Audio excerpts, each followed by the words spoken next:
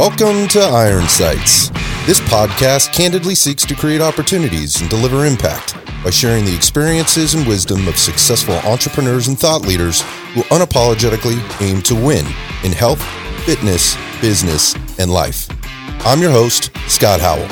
Welcome to Old School Meets New School, tradition meets innovation, and imperfection meets excellence. Thanks for listening and enjoy the show. Welcome back to Iron Sights Podcast. My guest today is my friend Monsell Denton. Monsell, welcome to the show.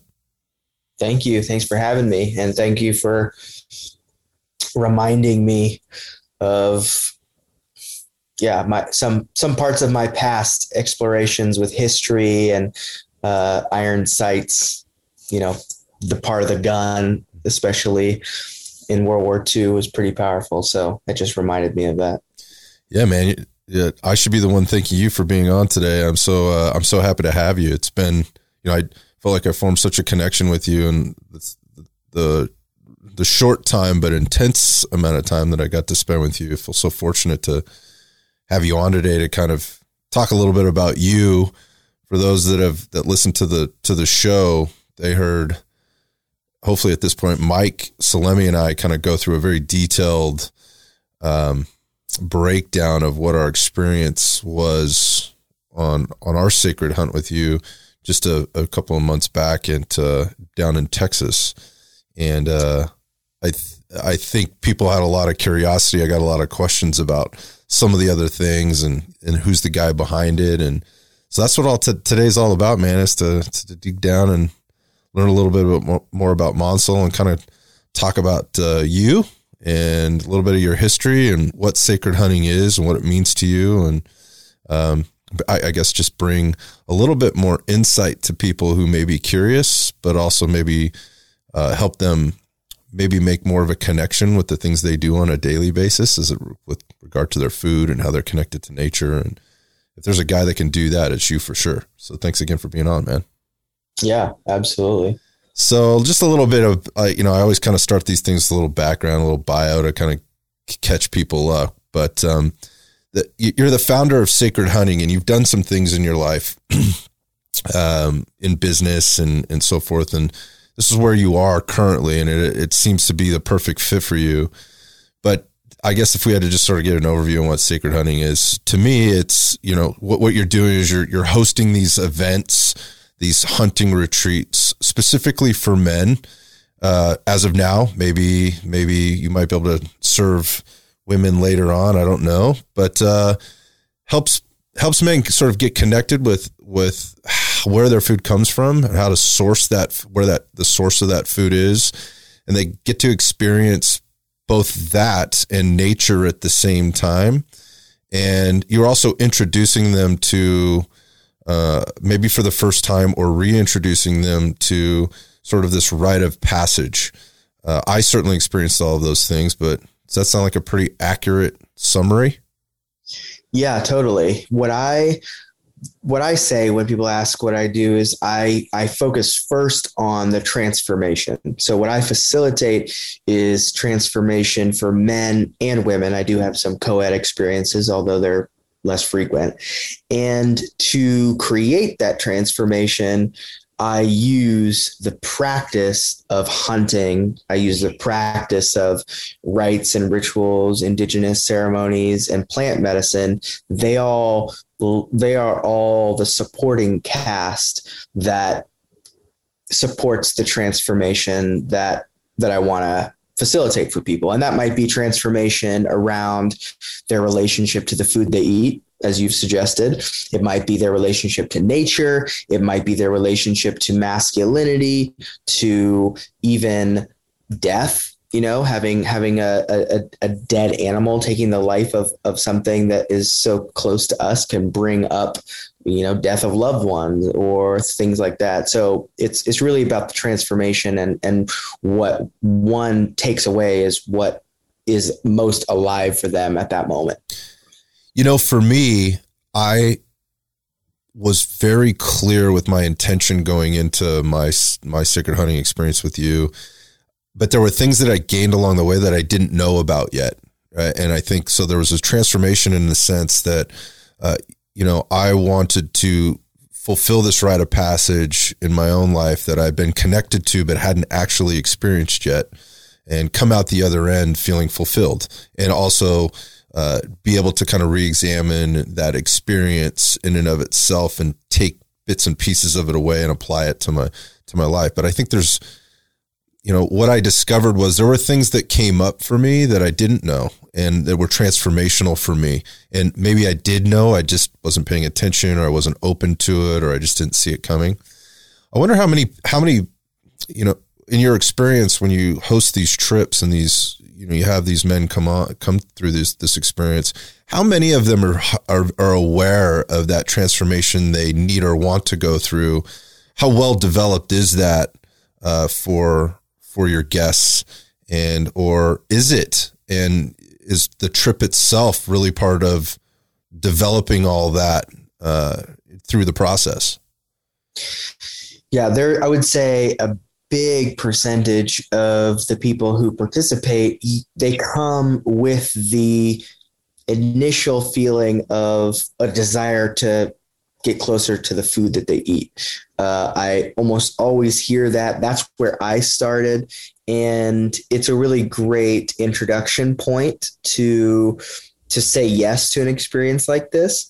And then, of course, much more comes beyond that. For me, it was a transformational experience accidentally. And for many of the participants who come on Sacred Hunting trips, they get other types of medicine that they didn't even sign up for or know was possible.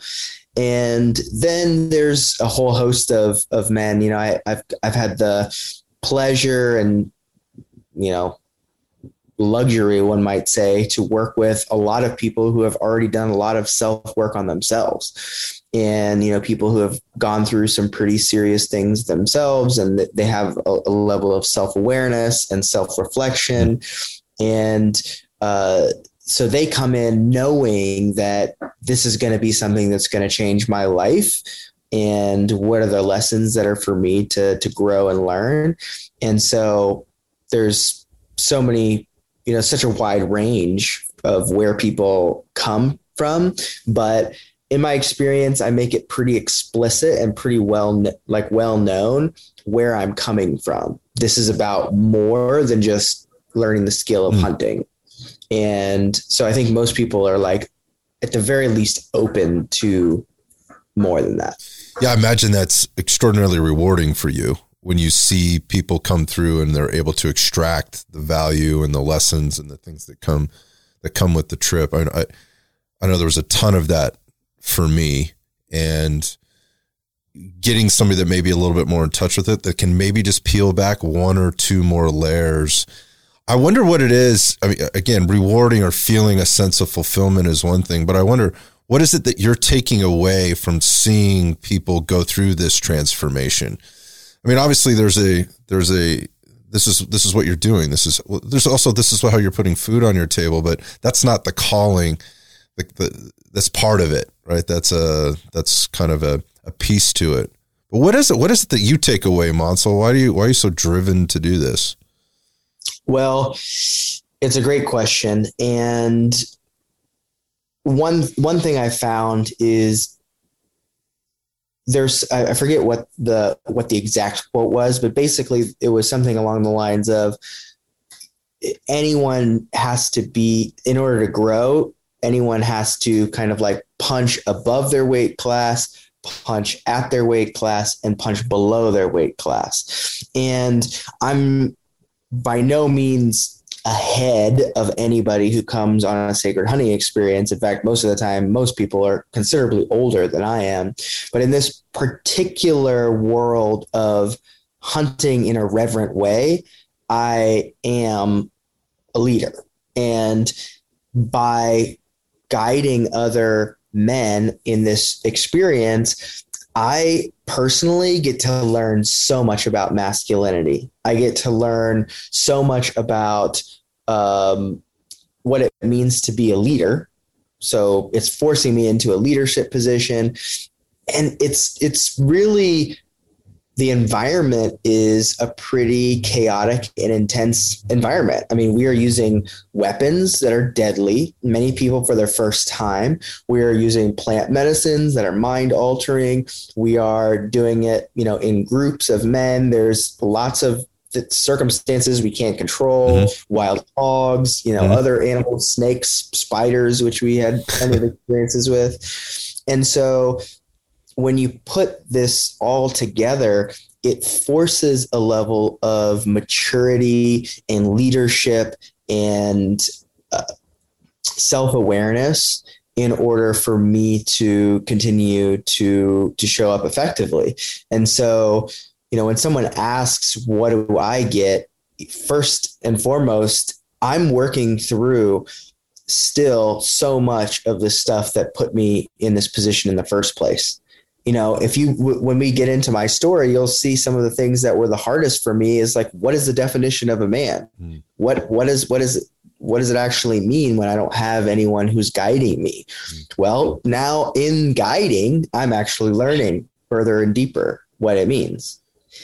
And where our greatest shadows and suffering is usually where our greatest gifts are. And that is why I feel so excited and lit up to have these experiences. Yeah. I mean, the joy I'm sure you get from seeing people come through their own transformation, but that also and them extracting value from what is it you're providing with regard to an experience.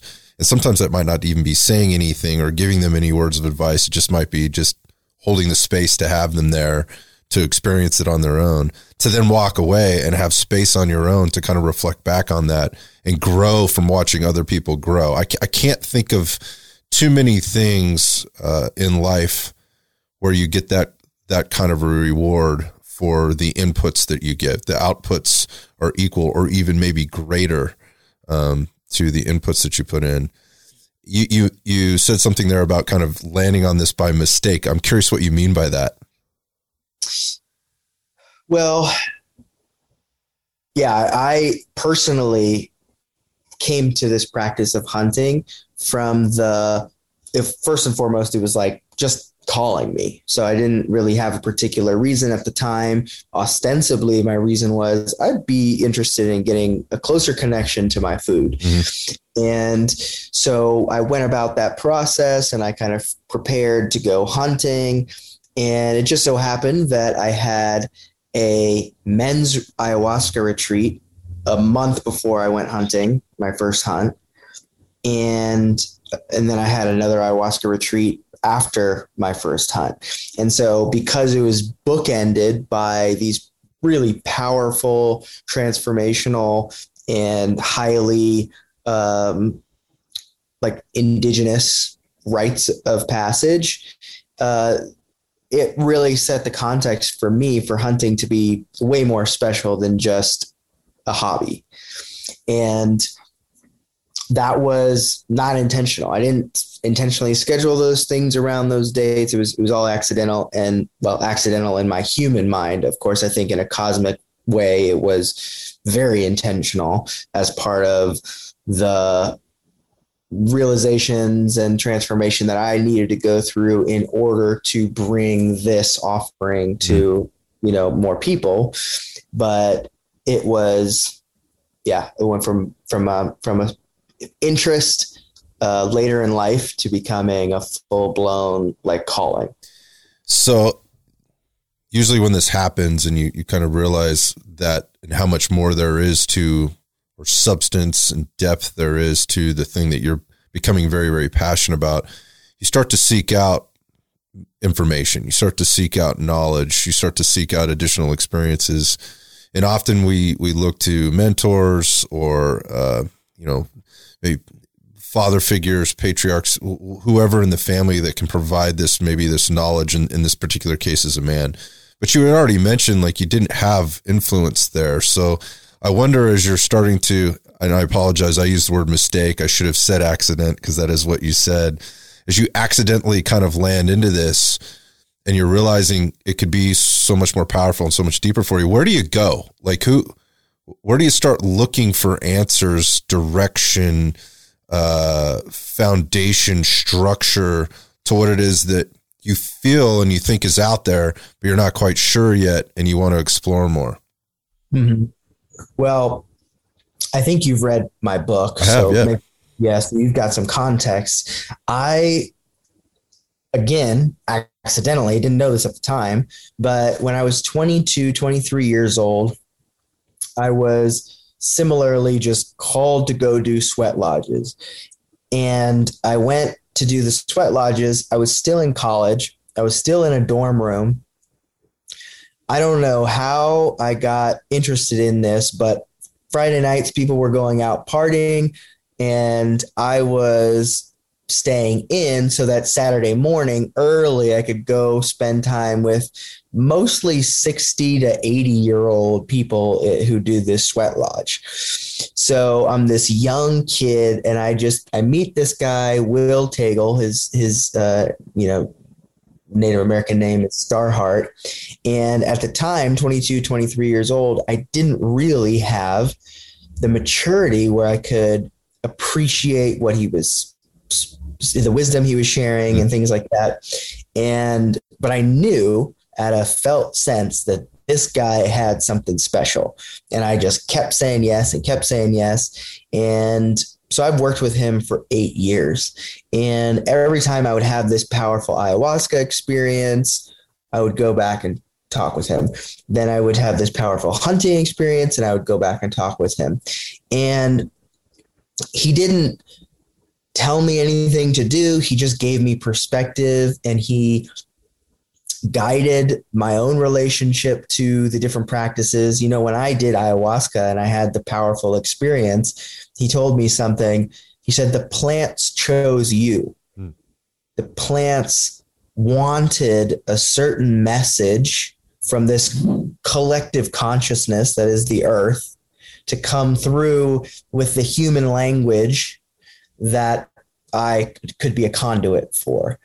And many little things like that helped guide me to a place where I felt like I wanted to share this with other people, and I wanted to create a documentary on it, and I wanted to do all these things. And so I really found the majority of my guidance in human form from Will. And he's 81 years old, super wise. Just his presence is magnetic. And it's a real reflection, I think, of a lot of the work that I'm doing, because sure, I read books and I read his book and I read all kinds of things, but we're such beings of community. Mm-hmm. And we had so much of our wisdom and guidance come from elders in the history of our species. And so to have that resource, I was incredibly lucky. And most people, unfortunately, don't have a mentor or an elder to teach them, and especially not with as much wisdom as he had. I mean, this is a guy who was in Martin Luther King Jr.'s congregation. He's a Methodist minister. He's a trained psychotherapist. You name the wisdom tradition, he's deep into it and super humble.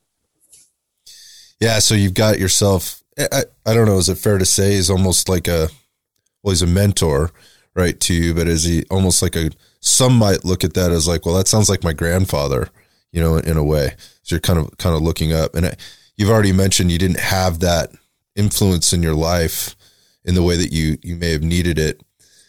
And I think maybe it's a good time to kind of change gears for a second and just kind of talk about the things that maybe led up to the sweat lodges and the things that you went through as a young man that made you maybe a little bit more open to exploring these kinds of things. Because for a lot of people out there, particularly men, they might find this as like, well, I feel like we're missing something here. This doesn't sound typical, and it isn't. It's not typical. You really do have a compelling story of, that. And again, that the testimony that you have, I think, brings a different context to where you may be coming from. But if I could just maybe set it up, I have read your book. it's not no surprise. It's called Sacred Hunting, Rekindling an Ancient Spiritual Practice. And it's interesting that you connect a spiritual practice with the act of hunting, because again, going back, I don't think a lot of people might do it that way. They might look at it as it's a practice where I maybe get together with my brothers or I get together with my family and we go out and we do these family hunts, whatever. And so there's a connection to that, but maybe not to the spiritual side of it.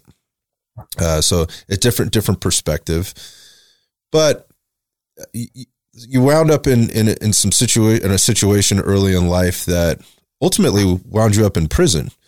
And there's some things about that and some things that you learned along the way. I wondered if we could talk about that for a couple of minutes.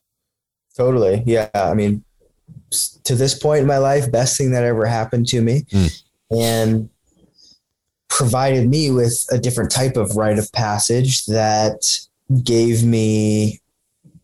forced me into a certain level of maturity and wisdom and reflection that I probably never would have had, but certainly would have taken a lot longer to have come into.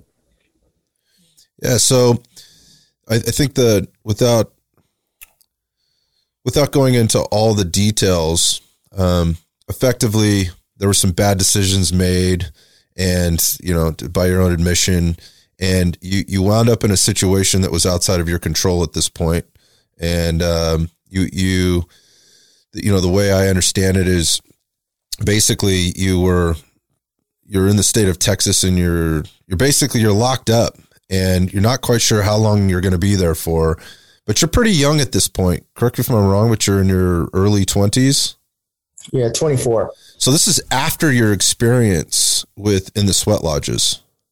Correct. Yes. However, it is after I was arrested. Gotcha. The initial arrest is really what shook my world and had me open to sweat lodges and things like that. Right. So you've had some experience, you have some insight beyond maybe where the typical 22 or 24-year-old, is at this point.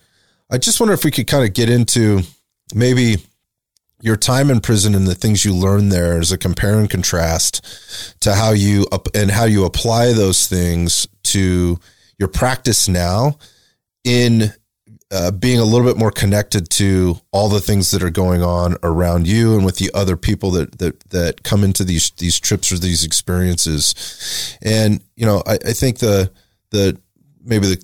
the quick question is, for the people that are listening, is this: how did you wind up in this situation, man? How did you wind up in prison as a young man?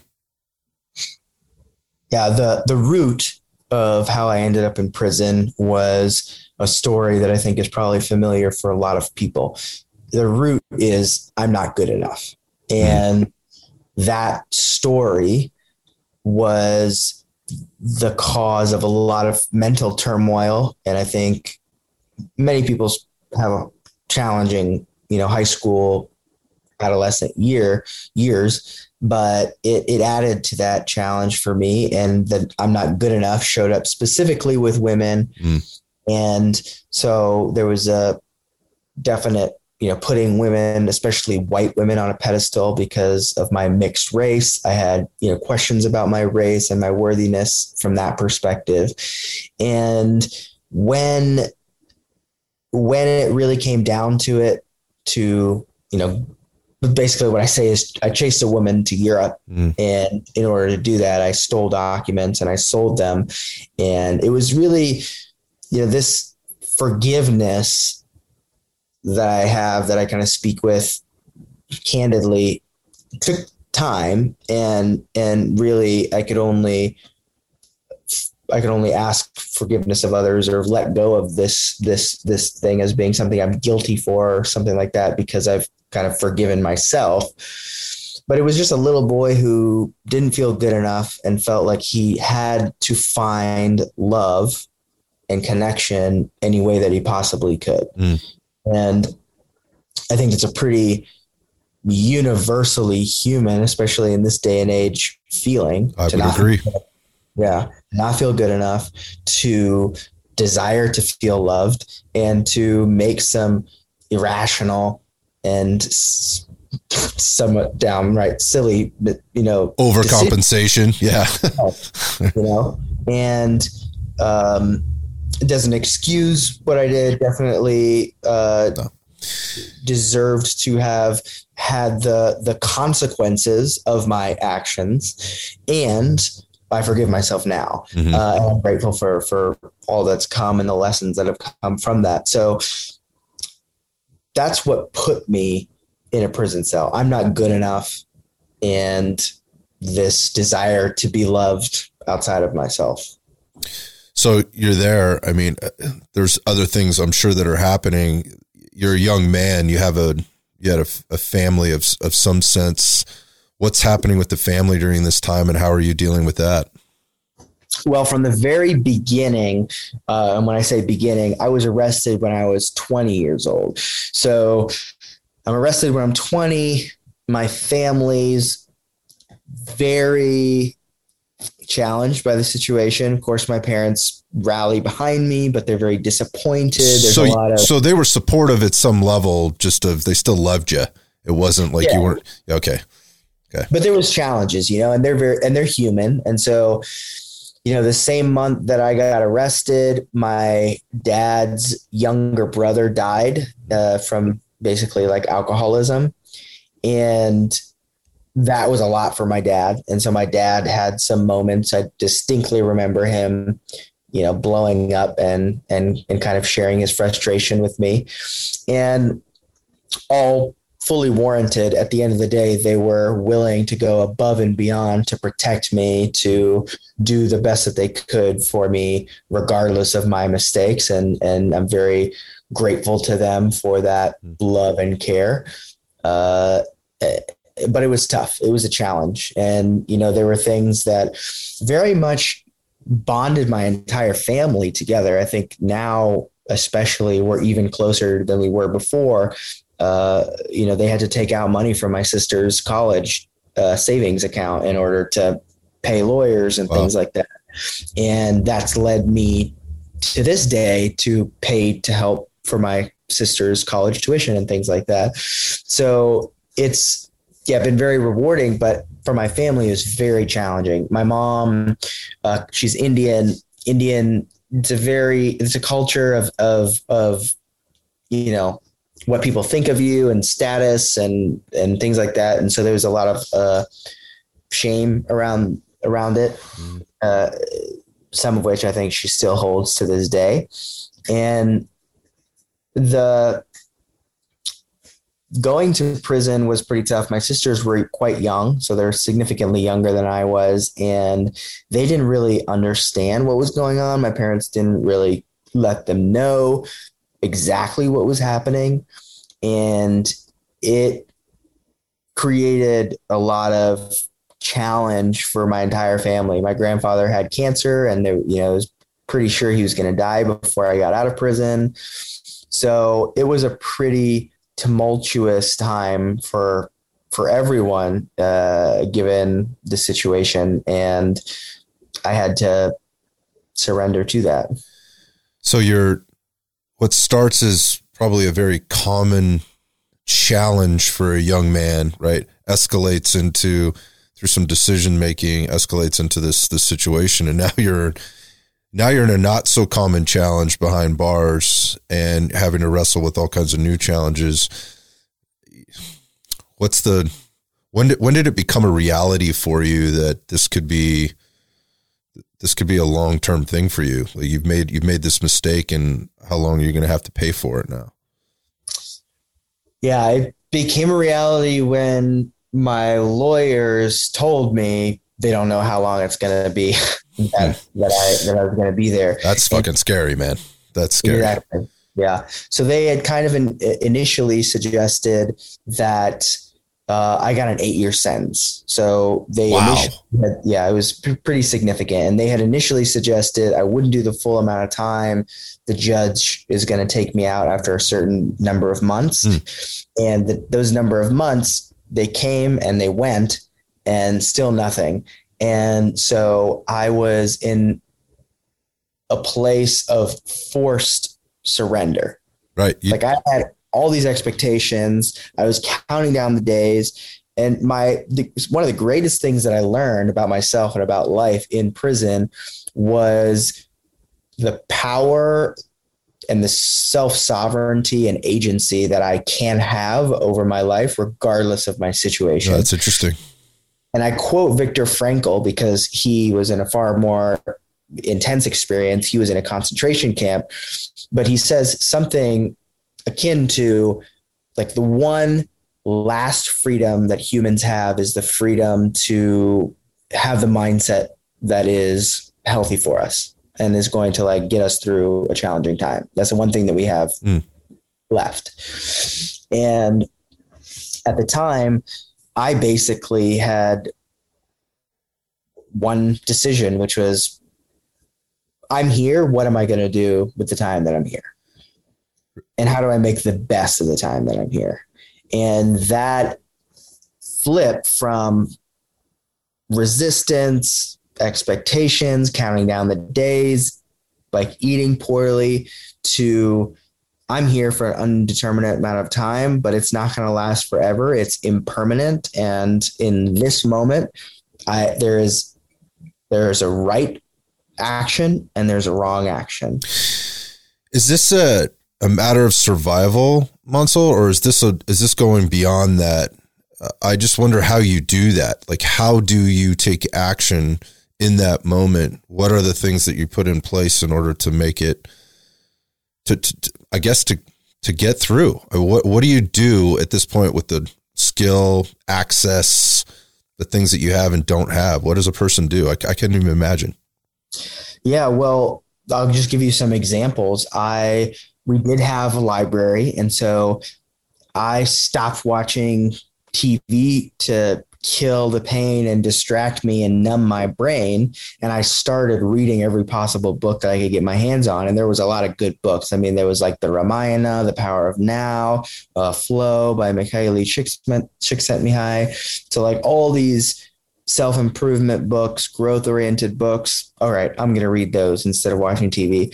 Then working out, there's not any equipment, but you know what? I can do push-ups and I can do air squats and I can walk. Man, I used to walk up and down, up and down, up and down the bunk beds until gang members would get upset with me and tell me to stop walking next to their bunks. And so, I'm putting on miles and miles and miles in this tiny little jail cell because I'm just walking in circles. Interesting. And so there was this almost relentless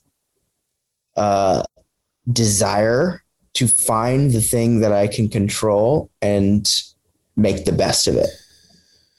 It's interesting the fact that what you chose to do is nourish both your brain and your body, which I think are a direct connection to the soul, and the things you chose to do all. Well, I guess it's just that you choose to improve yourself by nourishing your brain and your body through movement, through exercise, through knowledge, through exposure to different things, difficult, new, enlightening, whatnot. Some of the things that you just mentioned there in terms of the books that you read. But there's things happening around you, I'm sure. I mean, was the moment that you heard from your lawyers that, hey, we don't know how long you're going to be in there? Or maybe was it the moment when the day came and passed? Was that your scariest moment, as well as obvious? I think what you're alluding to is kind of the awakening moment as well. Were those two in the same, or were there other really scary moments that made you question whether or not you were going to get through to the other side? Well, there was the rock bottom moment, which gave me the opportunity to bounce up from that. And really that moment, I think I describe in my book, where I'm on the bunk bed, I'm covering myself up and I'm crying. That was, the rock bottom moment where there was so much, I had to let go of so much of what I thought was going to happen and everything, that it allowed me to recognize that I get to paint the future myself. And that was an empowering experience. It's paradoxical, but right. The moment when I completely realized that I have no power and no control was the moment that I was completely empowered. Right. So let's talk about the transition now. So you're recognizing these things, and there's a lot of self-improvement happening. And you don't know, right? You don't know, you've got a sentence of 8 years and you don't know when you're getting out. Did you know what you wanted to do when you got out? Did you have a mission at that point? Talk about the transition out of there and how that happened. What was that like? I mean, were you just basically informed one day through a phone call or an email or something like this? Somebody tell you this? And how did the transition look from there? Yeah. It was funny. It only took probably a month or so from the moment when I finally surrendered to having it come full circle. And basically they were letting me know that they were going to let me out in a matter of weeks. Again, what you resist persists. As soon as I stopped resisting, the universe is like, all right, you've learned your lesson now. Interesting. We'll let you out. Yeah. And of course, red tape and all that kind of stuff, it took a decent amount of time before it actually happened, but I was no longer caring about like when the actual date was. I was just like, it's happening soon. At the time, in my awareness and consciousness, I was running a business, and I was running a business from prison at some level. It was an e-commerce business. It was in nootropics. So it was, supplements that were improving mental performance. And I was on payphones chatting with business managers and all that kind of stuff, trying to keep the business running along. And in fact, it did great. I love that.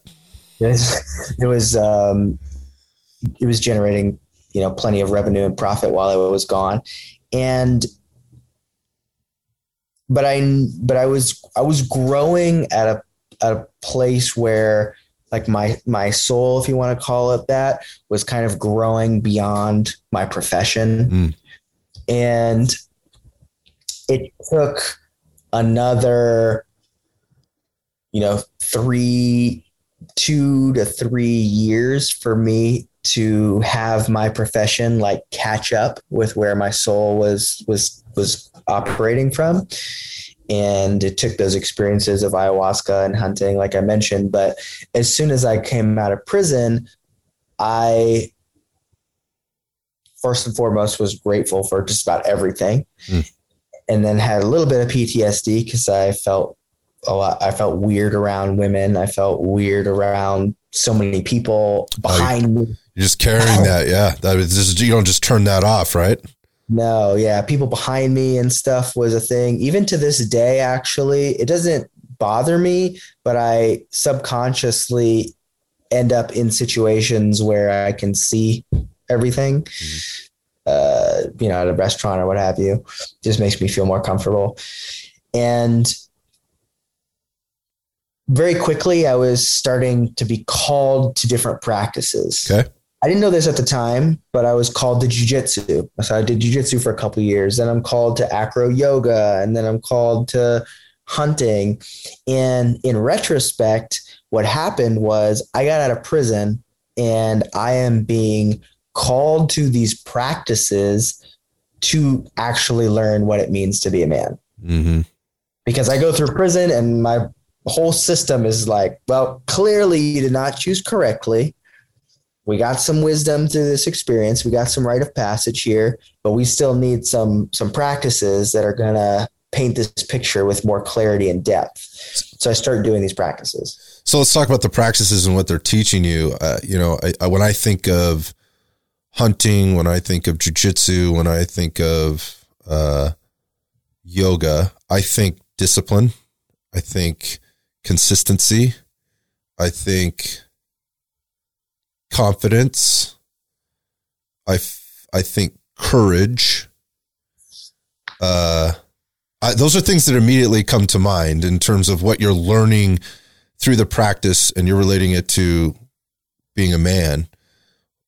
Does that resonate, or there are other things? What can you share? So it does. All those resonate at some level, and there were other things. For jiu-jitsu, there's the clear component of physical, like confidence in myself, confidence in being able to hold myself, the humility that comes with getting my butt kicked consistently over and over again. I also found a lot of healing in the touch that came from acro yoga. So acro yoga, for those who don't know, it's like acrobatics, usually with a male has a female partner, and they're doing like different acrobatics stuff. And again, I had this very disconnected relationship from women. And so this was a practice where I was touching them. It was sensual, and it was consent. Like I had consent, but I also had to have responsibility with my actions in a very, very clear way. Like I could touch them in a way where we could both feel that there was an energetic, exchange, and it was pleasant, etc., maybe even flirty, but clear boundaries, respect those boundaries. And so it just gave me a real outlet to navigate what does it mean to have consent, create safety for myself and for others, be physically responsible, and things like that. Whereas most men learn physical intimacy with women in sex. It's like you just get thrown in the deep end. Or most people get thrown in the deep end. And so that was a really healing practice for me to start to navigate those things. And then again, hunting was another one of those practices that just felt like a next step. And at the time, I didn't realize it had anything to do with masculinity. I didn't really know what I was doing, but it was my system's way of trying to embody virtues that come from the masculine core of myself. And it's different to read a book. I read David Data's The Way of the Superior Man and everything. It's different to embody the virtues. Right. Yeah. Look, I've read a lot of books too, man, on leadership, on, it's a lot of self-help type books, and they're all great books, and there's a lot of great information in there, and there's a lot of great takeaways. But at the end of the day, that's somebody else's story. That's somebody else's advice based on whatever context they're coming to the table with. And it's not necessarily your story. It's not your experience, at least not yet. You can take those pieces of wisdom and apply them to your experiences as you go. But but it's not my story. So, I need to, eventually you're going to have to go out and employ these skills or tools that you learn in your reading or in your study. So let's talk about the hunting. You may have said this before, but had you hunted before, or and if not, if so, like, how did you kind of get introduced to it? But if not, like, how did this start? Because this is obviously, what you're doing now, and you're very skilled at it. So I just wonder, how did you jump into this? Well, the irony is I jumped into this out of no help from my father, which is ironic because once I started hunting, I found out that he had hunted his entire childhood. Wow. He had a hunter's education card from when he was 5 years old. And it was a huge part of his childhood, but it was so associated with the abuse that his father inflicted upon him, physical, verbal, etc., emotional, that he didn't ever speak about it. And he didn't ever feel comfortable speaking about it. And so when someone says healing ancestral trauma, this is a perfect example of it. He couldn't even talk about hunting. So I had to find it completely on my own in my own journey of exploring what does it mean to be a man. And now I can lead him and I take him on trips hunting. That's amazing. to come full circle. But when I was first drawn to it, luckily I was in a space where I was in the nootropics and biohacking space and such. So I knew Ben Greenfield, and I knew that Ben hunted. So I asked Ben, how would you suggest I hunt? And he hooked me up with a guy. And so it was really kind of simple to just set up a hunt and go on someone's land and just pay to do that. And I was blessed again by my prison experience, because my hunting could not happen with a rifle. I had to use a bow because I'm a felon. Mm-hmm. Felons can't use rifles. So I'm practicing with the bow, and I have to become far more proficient. Oh, it's way different than rifle hunting in so many ways. Yeah. Like an order of magnitude harder. And I'm investing more time, investing more energy. I'm really, really, putting a lot into this. And so as I say, for everyone who comes on these experiences, the more intentionality you put in, the more you have to sacrifice and prepare, the more that experience provides for you. And that's exactly what happened for me. I had spent so much energy and time and everything. And I had, for the first time in my life during the ayahuasca experience, I had a connection to a higher power. And I asked that higher power for guidance for the first time in my entire life. And that guidance was provided on the first hunt. So I asked for a clean kill, 1 shot, 1 kill. I got 1 shot, 1 kill, very statistically improbable for that. And there was all these emotions and feelings that had come out prior to and during the experience itself. It was a super powerful moment for me. So this has to start evolving, right, to where it is now. So I'm curious how it kind of got to where you are now, so we can talk about the sacred hunting experience and what you've been able to put together and provide people.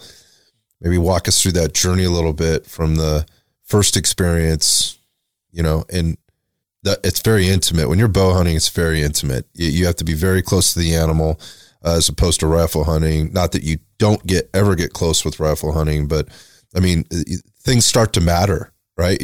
Your ability to understand nature, your ability to understand the environment, the terrain that you're in, a little bit of a different level, your scent and covering that up, how you're tracking an animal, things are different. They're definitely more, different. And then again, you are very close, in very close proximity to the animal when you finally do make that kill. And obviously the margin for error in all of those things is much, much smaller. So I'm curious how it evolved over time to where it is now. Yeah. So that first hunt was super beautiful, and 1 shot, 1 kill, a lot of patience. I basically waited for 4 full days, no opportunity. And the last day I had an opportunity, but it was very up close and personal. I got to see the blood, foaming from the animal. I got to see it writhing around. I got to see the family of that animal with a completely different demeanor than when they entered my area. And it had a really significant impact on me in a way that I kind of jumped into the deep end even further. And I decided, well, I've been on one hunt, I might as well go on the next step. So I signed up to go on a public land hunt for elk in the mountains of Idaho, where it was incredibly challenging. I was way out of my depth. I ended up injuring the animal. It ended up being a very emotional, very challenging experience on every possible level, a journey for sure. And that was the second hunt. Very naive for me to think that was my next step, when some people know jumping into the deep end is, to say the least. I think, did you say Idaho? I went to Idaho in the mountains, in public land, archery, elk. It's probably one of the hardest things, you can do. Yeah, you're going to level 100 right now. You're going to level 100 right now. If I could just maybe go back to a second, I mean, the way you just described the first hunt and, what you experienced there. It could be people listening, just kind of thinking, man, that sounds so brutal. That sounds awful. How could somebody do this? I guess my question is what were you feeling when you saw these things happen? I've had my own experiences there. I'm just curious to your first experience there with how that happened, as on target, literally and figuratively, as you were there, to experience these things after the fact. Were you in touch with your emotions then? Did you really know what was going on, or are these things that came up later? They definitely came up later. They impacted me at some level because I still vividly remember them. So somewhere in my psyche, in my body, it was clear to me that this family of antelope were a family, and they were happy, and they were playing, and they were enjoying one another's company, and doing things that are very similar to what a human family might do. And then when they sniffed their dead relative and they realized that this aunt or sister or mother was not coming with them, they left in a completely different demeanor and different tone. And at the time, it didn't create tears or sadness in a way that I think they would now, but it impacted me enough that it stuck with me. And there was a lot of pride and excitement, and I definitely felt those more positive things because I had set my mind to something and I had done it, but I was not in touch with the emotions, the sadness and the guilt or the grief, really, that experience can open up until later. And those intense emotions are really what bring a certain level of sacredness to the experience, because, someone once told me the sacred are the things that pull at your heartstrings. And that could be joy and laughter, but it's also pain and suffering and sadness and grief. And so for me to have a direct access point to it now, something that's been trained, but also something that's a gift of mine now, that creates an environment to invite other people into that grief, into their own grief, regardless of the context. For me, it's very much an access point to grief. I see an animal that I have killed, and I don't just see that animal. I see every animal that I saw driving to that place that was hit by a car. I see every animal that is run over by a combine on some farmland in order to produce our crops. I see a dead animal, and I am reminded of all of the dead animals that exist in order for us to have the lives that we do. And so it's an access way to this deep upwelling of grief that I experience because I experience what the collective is experiencing. It's Gaia, the earth, whatever you want to call it, crying for all her lost beings. And I'm just a conduit for that. I've seen you act out in the field, actually, and seeing dead animals that were not killed by the hunters, that were killed by some other means. Some were obvious, some maybe more obvious, some not, and how you honor those animals out there. That was impressive to me. I hadn't really thought about that. When you see, I think you just mentioned, see an animal dead on the side of the road, it can maybe bring a certain amount of sadness. Oh, that's sad. That was a beautiful deer that got hit by a car or whatever. But it's fleeting. I mean, you're driving by at 60 miles an hour or whatever, and you're going down the road, and a mile down the road, you'll never thought of it again. I mean, I can't remember. Maybe that's not true, but I don't think I can remember more than 2 or 3 dead animals that I've seen on the road ever. And I've probably seen 100 of them. It just doesn't really stay with me, but I've seen you take this next level approach with time with the animal and honoring the animal, and whether that even be pulling it off to the side of the road, into more of a dignified position or place, and opening up space for it. It's interesting to me. I don't think many people kind of go there. I'm interested, curious, just had you had much experience with death before the hunting experience? No, I didn't. And it opened up a whole portal of relationship to death, relationship with my own death, mortality of my family,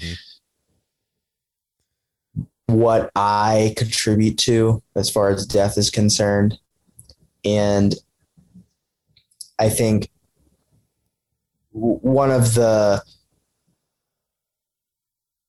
if I had to provide a gift for how it is that I connect with those things so readily, it's just, I'm emotionally sensitive. Mm-hmm. And for a long time as a man, again, back to this conversation of what does it mean to be a man, I define that as being a flaw, or I define that as being a problem to be fixed or effeminate or something along those lines. I think many probably feel the same way, man. Yeah. And it wasn't really until I could bring that sensitivity and those emotions into the context of sacred hunting that I could see that it is one of the gifts that I have, the gift that gives other people permission, that in reality, to be perfectly comfortable and with one's own emotions and feelings and vulnerabilities is the definition of courage. Correct. It's like, I don't really care what you think of me. You can't use this to hurt me because this is just authentically who I am. Mm-hmm.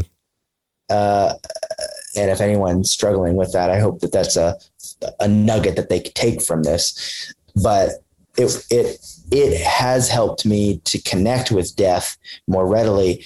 And even to this day, I think because it's a practice, I have such a close relationship to death personally. I look forward to it. I see it as a release. I see it as a return back as a gift to the earth. I embrace it when I see it. Yesterday, there was a squirrel in the road that was being consumed by a few vultures.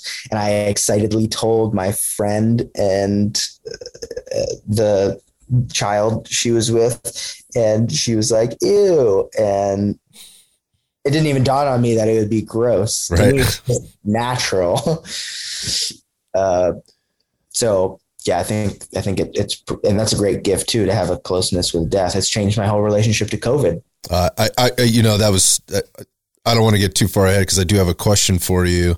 I still want to unpack a little bit more of the hunting experience and have you walk us through it a little bit more. But yeah, I think particularly Western civilization has to me, sort of an odd relationship with death, and odd meaning we're constantly fighting it. And again, I don't want to get too far into it, but rather than embracing it, not being happy about it, not that we shouldn't grieve about it, not that it doesn't create an immense amount of impact at a lot of different levels, but I think our relationship with it, the collective we, or us, is odd to me. I think I'm much different than a lot of people, and sometimes I feel maybe weird or disconnected from people because I do have a little bit of a different relationship with it or different views on it.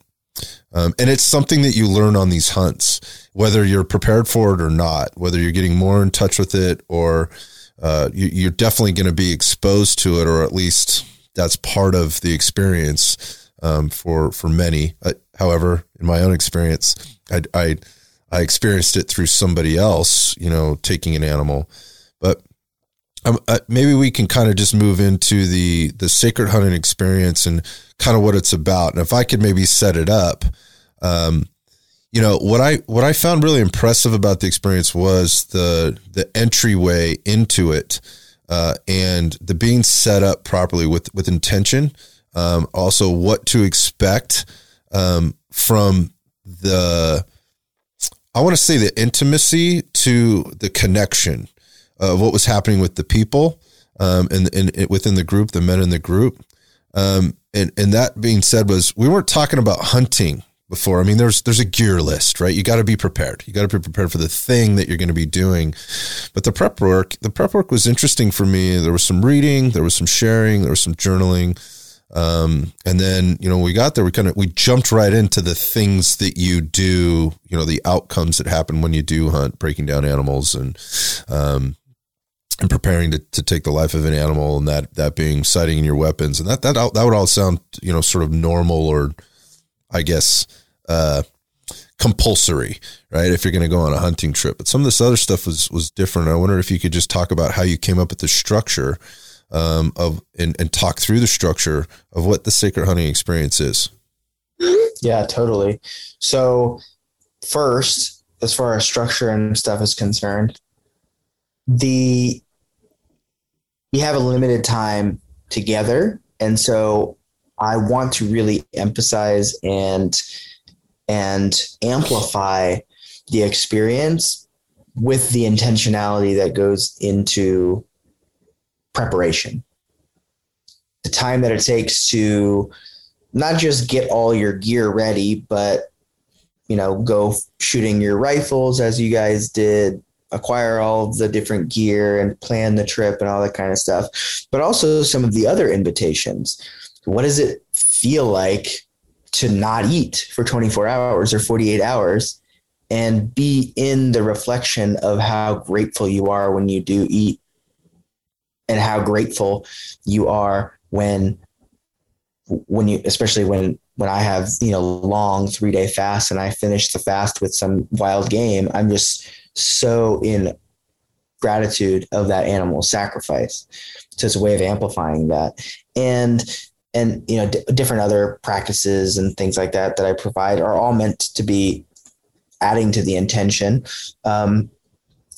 The day, we have our intention setting call, which is a way to create some group cohesiveness, to start the invitation to not just be a man who's there isolated in order to get a job done for hunting, but a man who's part of a tribe for a weekend and a community, to feel like this is not just a place to kill an animal in a sacred way, but it's also a place to share what happened with my wife that is causing me some emotional turmoil.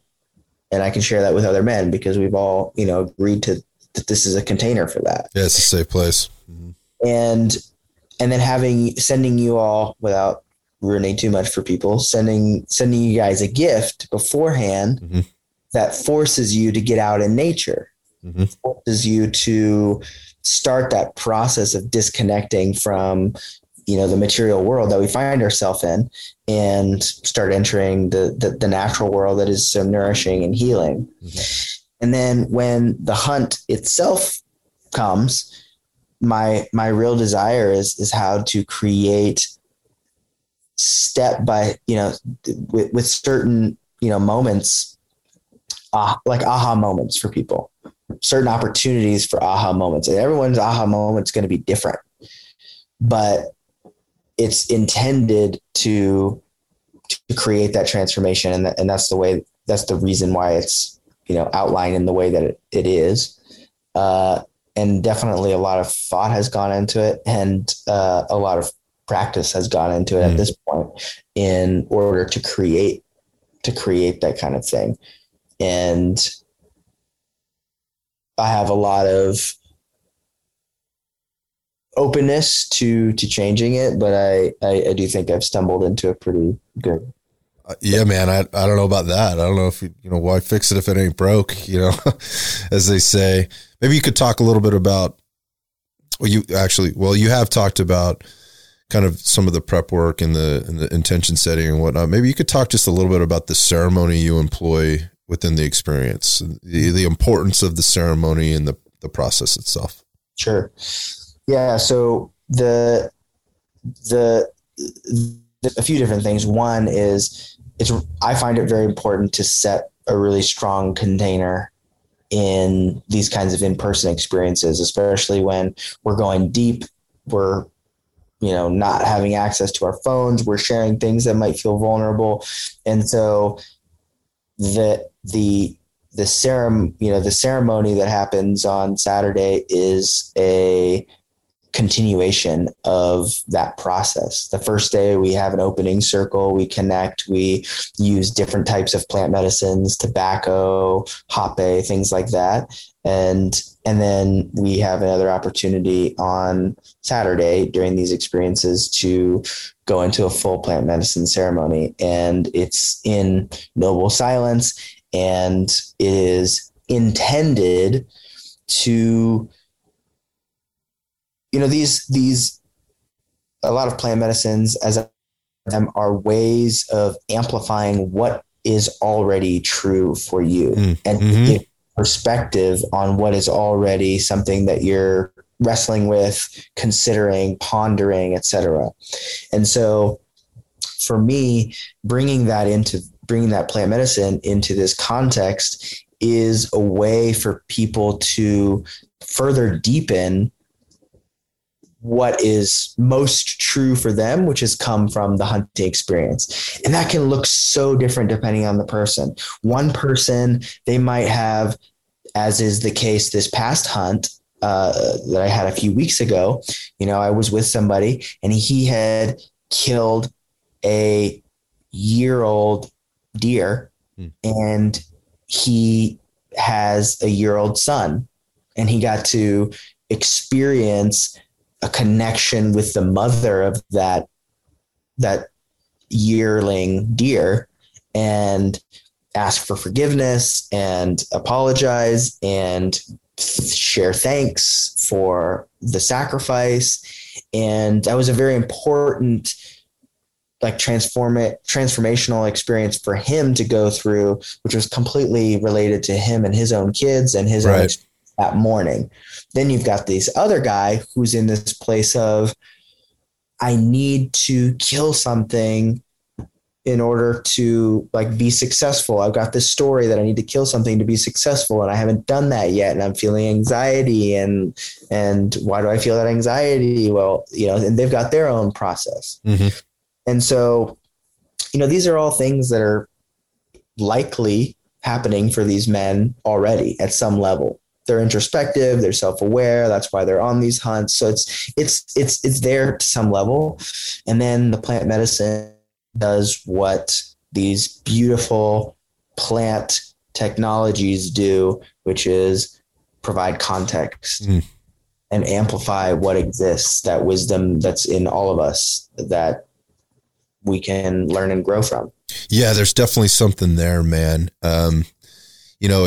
I think in our world, it could be looked at as taboo, and it could be scary to some people. It could be, again, just completely off limits to others. And I hate that it is that way. I wished it was, people were a little bit more open to, let's just say the science was a little bit more open to exploring this, because I think there is something there. In fact, I've even heard you say, I believe, in the spiritual practice, the ancient practice of using plant medicines, some civilizations are even referred to these plant medicines as correct me if I'm wrong, but I think I've heard you say chaos medicine, or the term ordeal medicine. And that being, it helps you, I don't know, effectively deal with the things that are there that you may not be fully open to dealing with otherwise. Is that a fair assessment?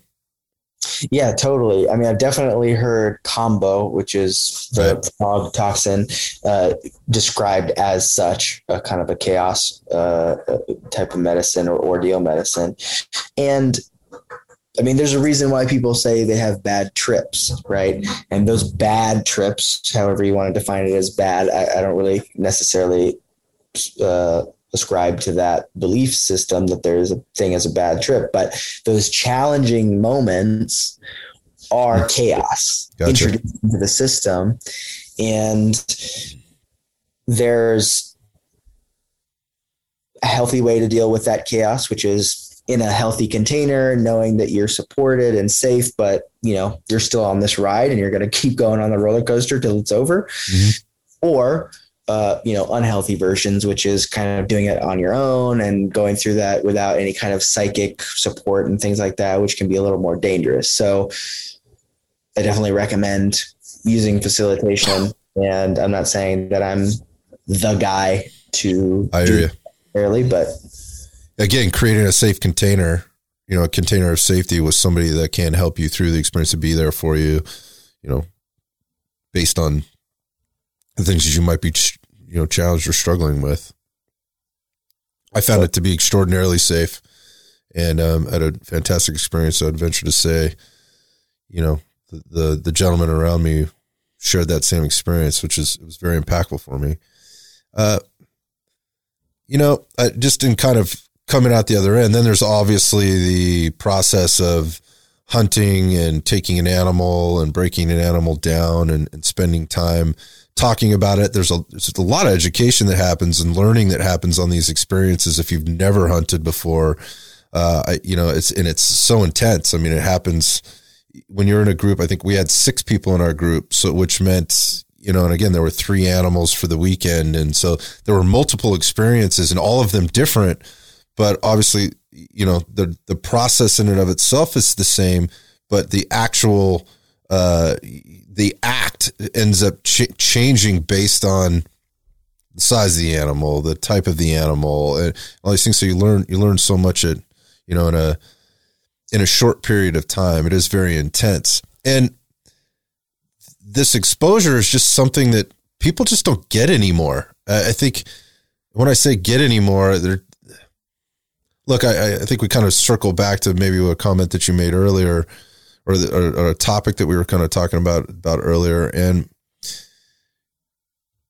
we're not exposed to these rites of passage, like hunting. When I say we, I mean a large majority of our population.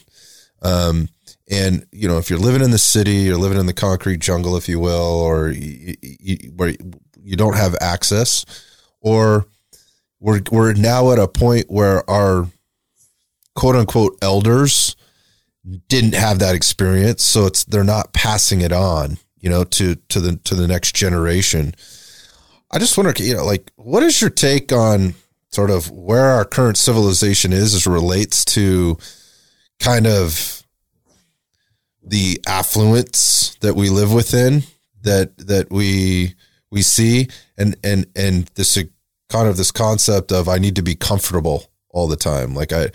Suffering is not okay. Being uncomfortable is not okay. I go so far, and people have heard me say this before, is that people are complacent, and quite frankly, they're soft. They just haven't experienced these challenges or these traumatic events in their life. And that, I don't want to make a blanket statement and say people don't face trauma, but they're not they don't have these very different experiences to sort of set them up to have to struggle, right? And have to kind of, again, come out the other end.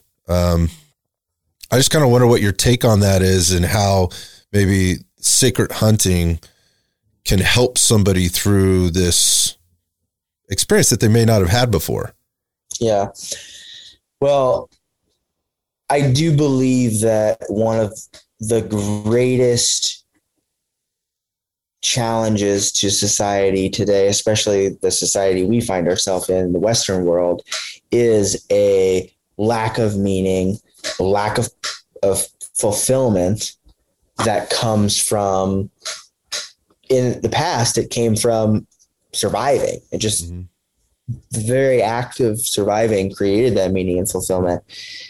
And we are, the macro society as a whole is very much reflected by the micro.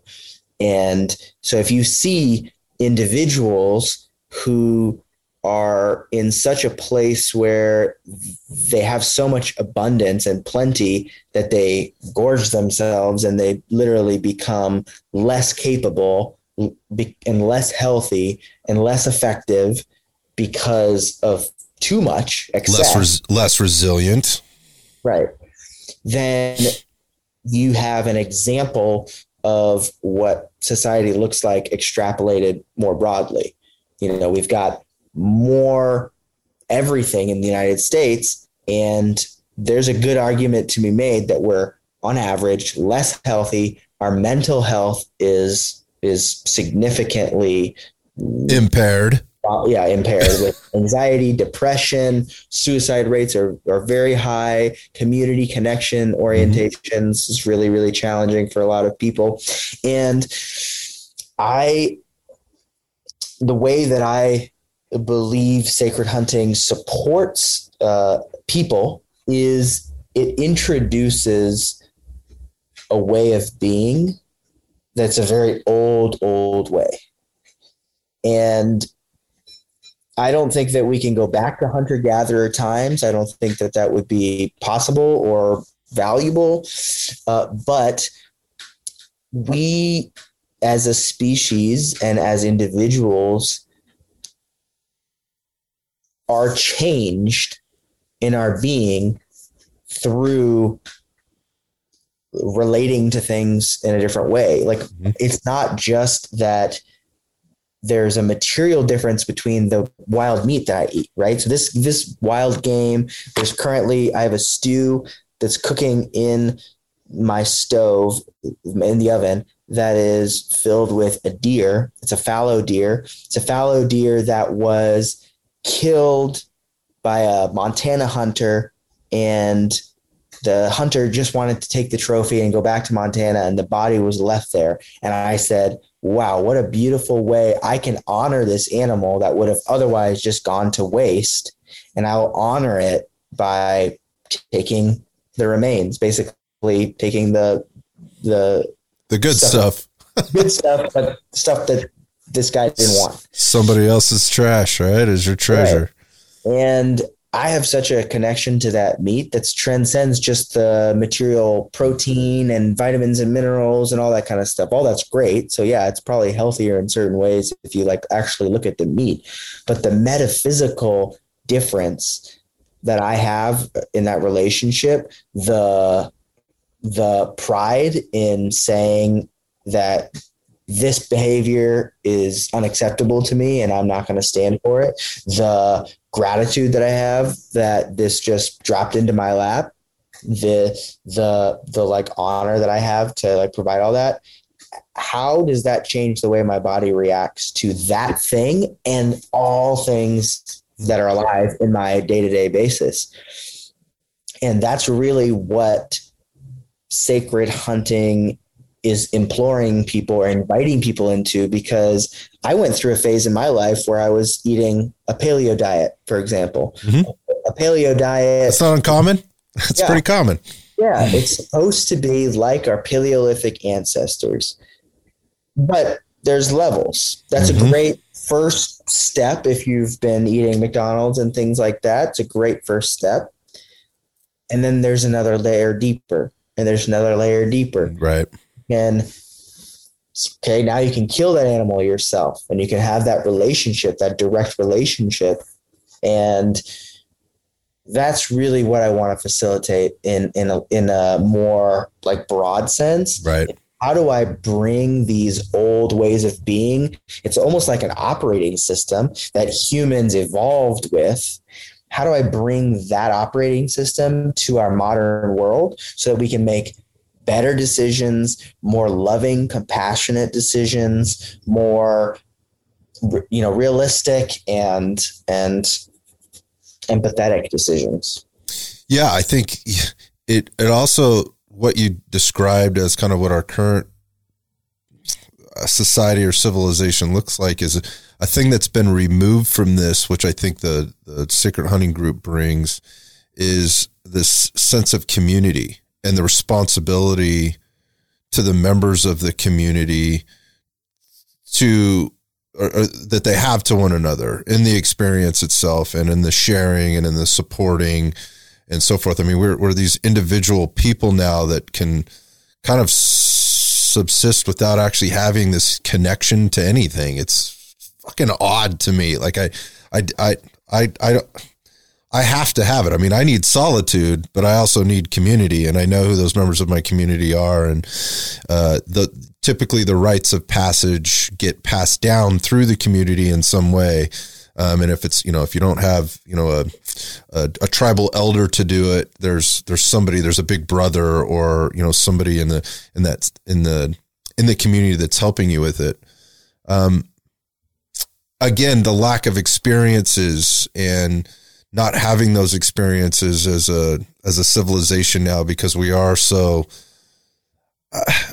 disconnected from nature. We're so disconnected from these, ancient ways that are still very utilitarian in a sense, in terms of the learning process and the growth process as a human, and then again the learning about ourselves. I don't know, man. What I see is you as a guy who's bringing people together and helping them to understand these things at a much deeper level. And they're probably coming into it a little bit more open than most people would. And I think that's awesome, because I think what that does is that creates this community, and as small as these groups are, they go out and they think a little bit more about this. And so in shifting gears with regard to community, I want to ask you, I eavesdropped on a conversation after our Saturday experience. And I was just kind of stepping back from, and I shared this with Mike in my conversation with him, Mike Slemmy, but I had stepped back from the group at that point during the evening and just was kind of taking in everything that was going on around me. And it was an awesome time, because I listened to some different conversations, and I kind of honed in on yours as you were talking about community. And this also, what I learned about you is your connection to sort of this, the technology that we're seeing out there right now in cryptocurrency and the concept of the NFT. And I heard you talking about building community and using the concept or the prospect of the NFT to maybe bring people together from a conservation perspective, and from again, bringing back community, but also bringing back these rites of passage, perhaps, that people could share with one another. And I wondered if you could maybe walk us through your vision and where does Sacred Hunting going? What are you trying to do with this long term? Yeah, good question. Thank you for providing that platter for me to dish out some vision. I really see these experiences as I just followed my intuition on what felt most alive. And these experiences are creating a space for men and women to step into a new way of being. And I want to create that opportunity to explore and experiment with new ways of being on a bigger scale. And there's some of the ideas that I had talked about when we were on the hunt together, and then there's some other ideas that I have. And when I think about the blockchain space and I think about some of the things that people are doing, there's a lot around democratizing and making the way that we live in society more egalitarian. And that was a huge cornerstone of our hunter-gatherer ancestors. Mm-hmm.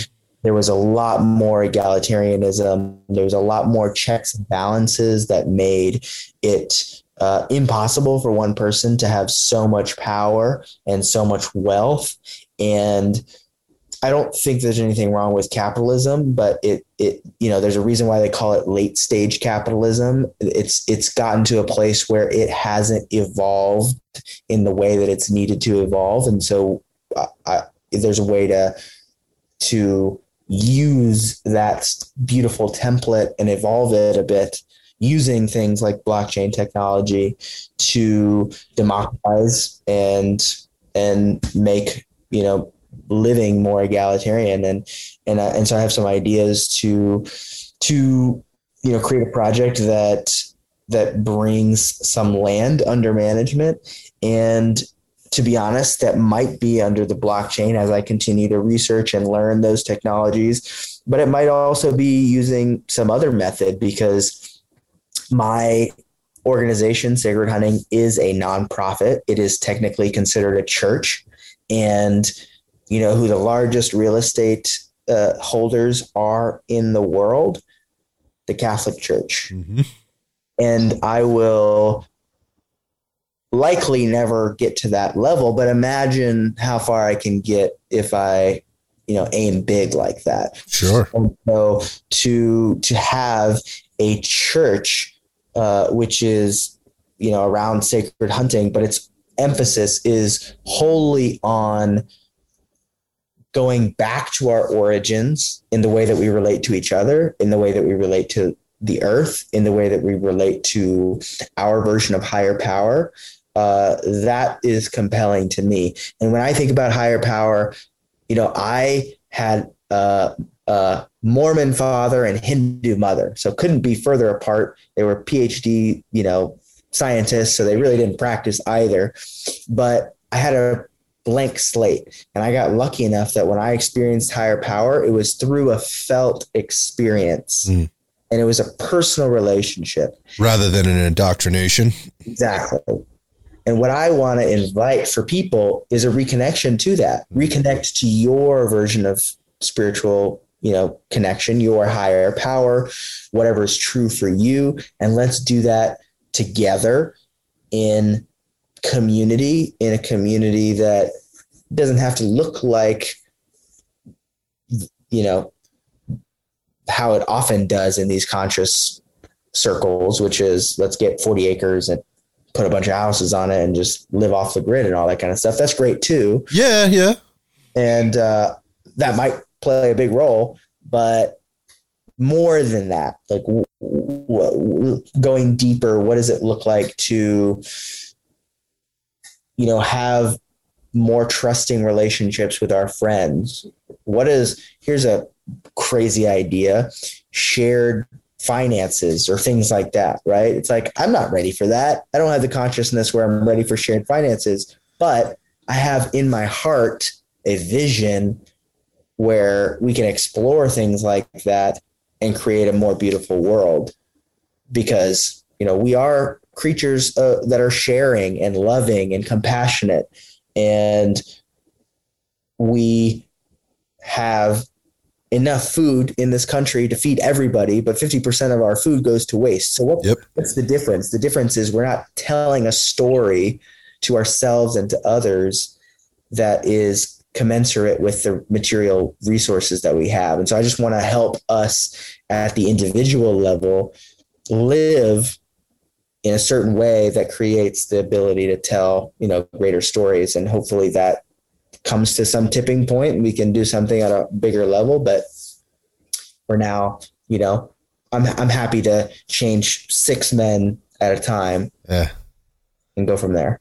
I love how you've related what we've gotten away from as society and culture, and what the possibilities are. And you're going back to maybe more kind of an ancient way of thinking, maybe not so long ago, depends on how far you want to go back.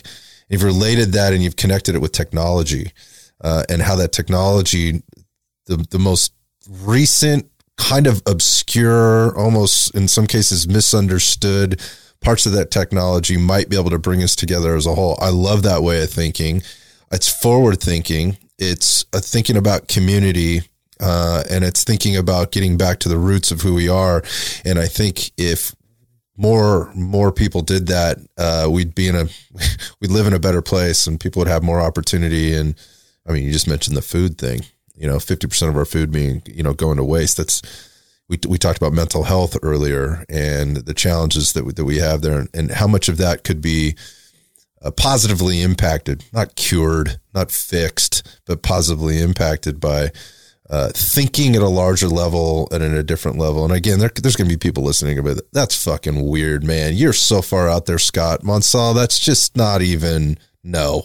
Like, it's too, and to me, what that says is it's too big an idea for you right now. And you just haven't maybe been exposed, or you're not ready and you're not open maybe to the conversation at a greater level. And I certainly am. I'm fascinated, and maybe a Sacred Hunt's a place to go to become open and discover these things. I got to tell you, it certainly exposed me to some things and made me realize some things that I need to reconnect with. And interestingly, it was nature, as I was very connected with it as a younger man. And, I'm not old by most standards, but, getting reconnected with it at a different level, but at the same, which was really basic. It was just about being outside and being present and taking it in and appreciating what was around us. And I feel, there's so many people in the last couple of years, and I believe other people feel this too, man. And maybe they didn't have those experiences earlier in life or at any point in their life. And I have to tell you, in the last 2 years, since we've effectively been on this sort of pseudo lockdown here, particularly in the United States, I've done a lot of traveling, went to a lot of national parks, went to a lot of outside spaces. You know what I see every time I go there? It looks like fucking Disneyland. There's people everywhere. They're shoulder to shoulder trying to get this experience, trying to get connected to nature in some way. And they're just dealing with mass humanity in these very, quite frankly, sacred places.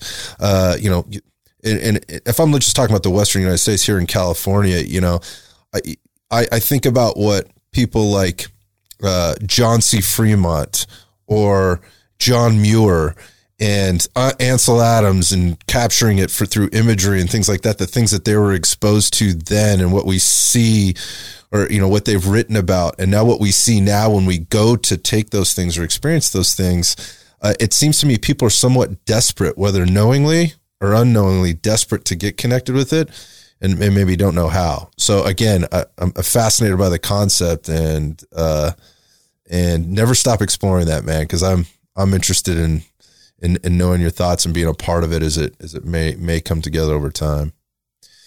So I just think in wrapping up here, Monsell, what's next on the Sacred Hunting agenda?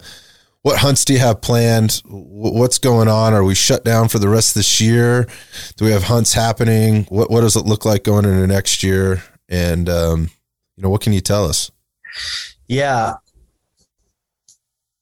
2021 was an amazing year. It was the first year that I've fully committed to Sacred Hunting from January 1st until December 31st. My full-time income, everything in my life, kind of revolves around Sacred Hunting, and that's an incredible gift. Right. And, I facilitated 16 hunts this year, which comes out to, I did the math, it was 81.5 days of facilitation, about 2,000 hours of facilitation. Wow. So that's a lot of time. That's impressive. That's impressive, Monsell. It's a lot of energy that I spent in a place of leadership and in a place of taking men through some pretty, intense experiences. And I am excited to say that I'm even more energized for 2022. So I'm going to have even more experiences. I will have some, incredibly, adventure oriented kind of experiences and things like that, which I'm really excited about. But I'm most excited about how I can be in a place of service. And, so had some early conversations today. I want to put on some veteran specific events to support veterans in their process of, what does it look like to take a life and to lose, part of oneself in doing that psychologically, and then to come back to taking life, but with an animal in a reverent way. How does that reintegrate that story? So I want to do more pure like service experiences where money's not an issue. I can raise some money, whatever the case is, and just give to people. I want to have more experiences. And I'm working on a few different ways that I can really amplify this message to reach more people. I think one of the early ways is going to be some kind of a concept around a potential bathhouse in Austin that's got a restaurant where people are really going to church and they're, being fed in a way that is going to be super nourishing and be in alignment with the message that I'm providing in certain ways, very intentional, and also allow them to connect with their own, experience of God and higher power in that physical space, and just making it more accessible to people because, wasn't cheap to come on a sacred hunting experience. And, that is, it's a great value, sure. But it doesn't mean that everyone can access that. It's not necessarily accessible for everybody, right? I feel very fortunate and blessed. Yeah. And so I want to make those realizations more accessible and create the spaces for that. So there's a lot of different ways, and it's a nonprofit. So I've got so many exciting things that are open, and possible. And I can't wait to explore them. Well, dude, I'm excited for you and to experience it myself. It just, it gives me a lot of joy to see things coming together for you the way they are. You've shared your story and all the things you've been through in life, how you got to where you are and what you're doing now. So exciting to hear the prospect of what might be out there. I know for sure I'm going to be involved in it. And somehow, I mean, we've already, Mike being as tight as I am with Mike, we've already decided we have to do at least one of these a year. I mean, we can't not go on a sacred hunt with Mansell at least once a year. There's so much to extract from it. Can't imagine not. So, as we get into 2022, I cannot wait to reconnect with you again, man. And I'm so grateful and so pleased that I got to do it today. Thank you so much for being on. Absolutely, man. I appreciate your, intentional reflection on the experience and what you've had since then and what's come up for you. And I appreciate your thoughtful questions and your desire to support and further along the message. So thanks for the platform. More than welcome. You keep doing you, man. Keep spreading the good word, keep helping people, keep providing these experiences. And I can't wait to see what you do in 2022. Thank you, my friend. Thank you. Thank you for tuning into this episode of Iron Sights. If you enjoyed our conversation, you can support our mission by hitting the subscribe button, leaving a review, and sharing the podcast with a friend. I'll see you on the next episode.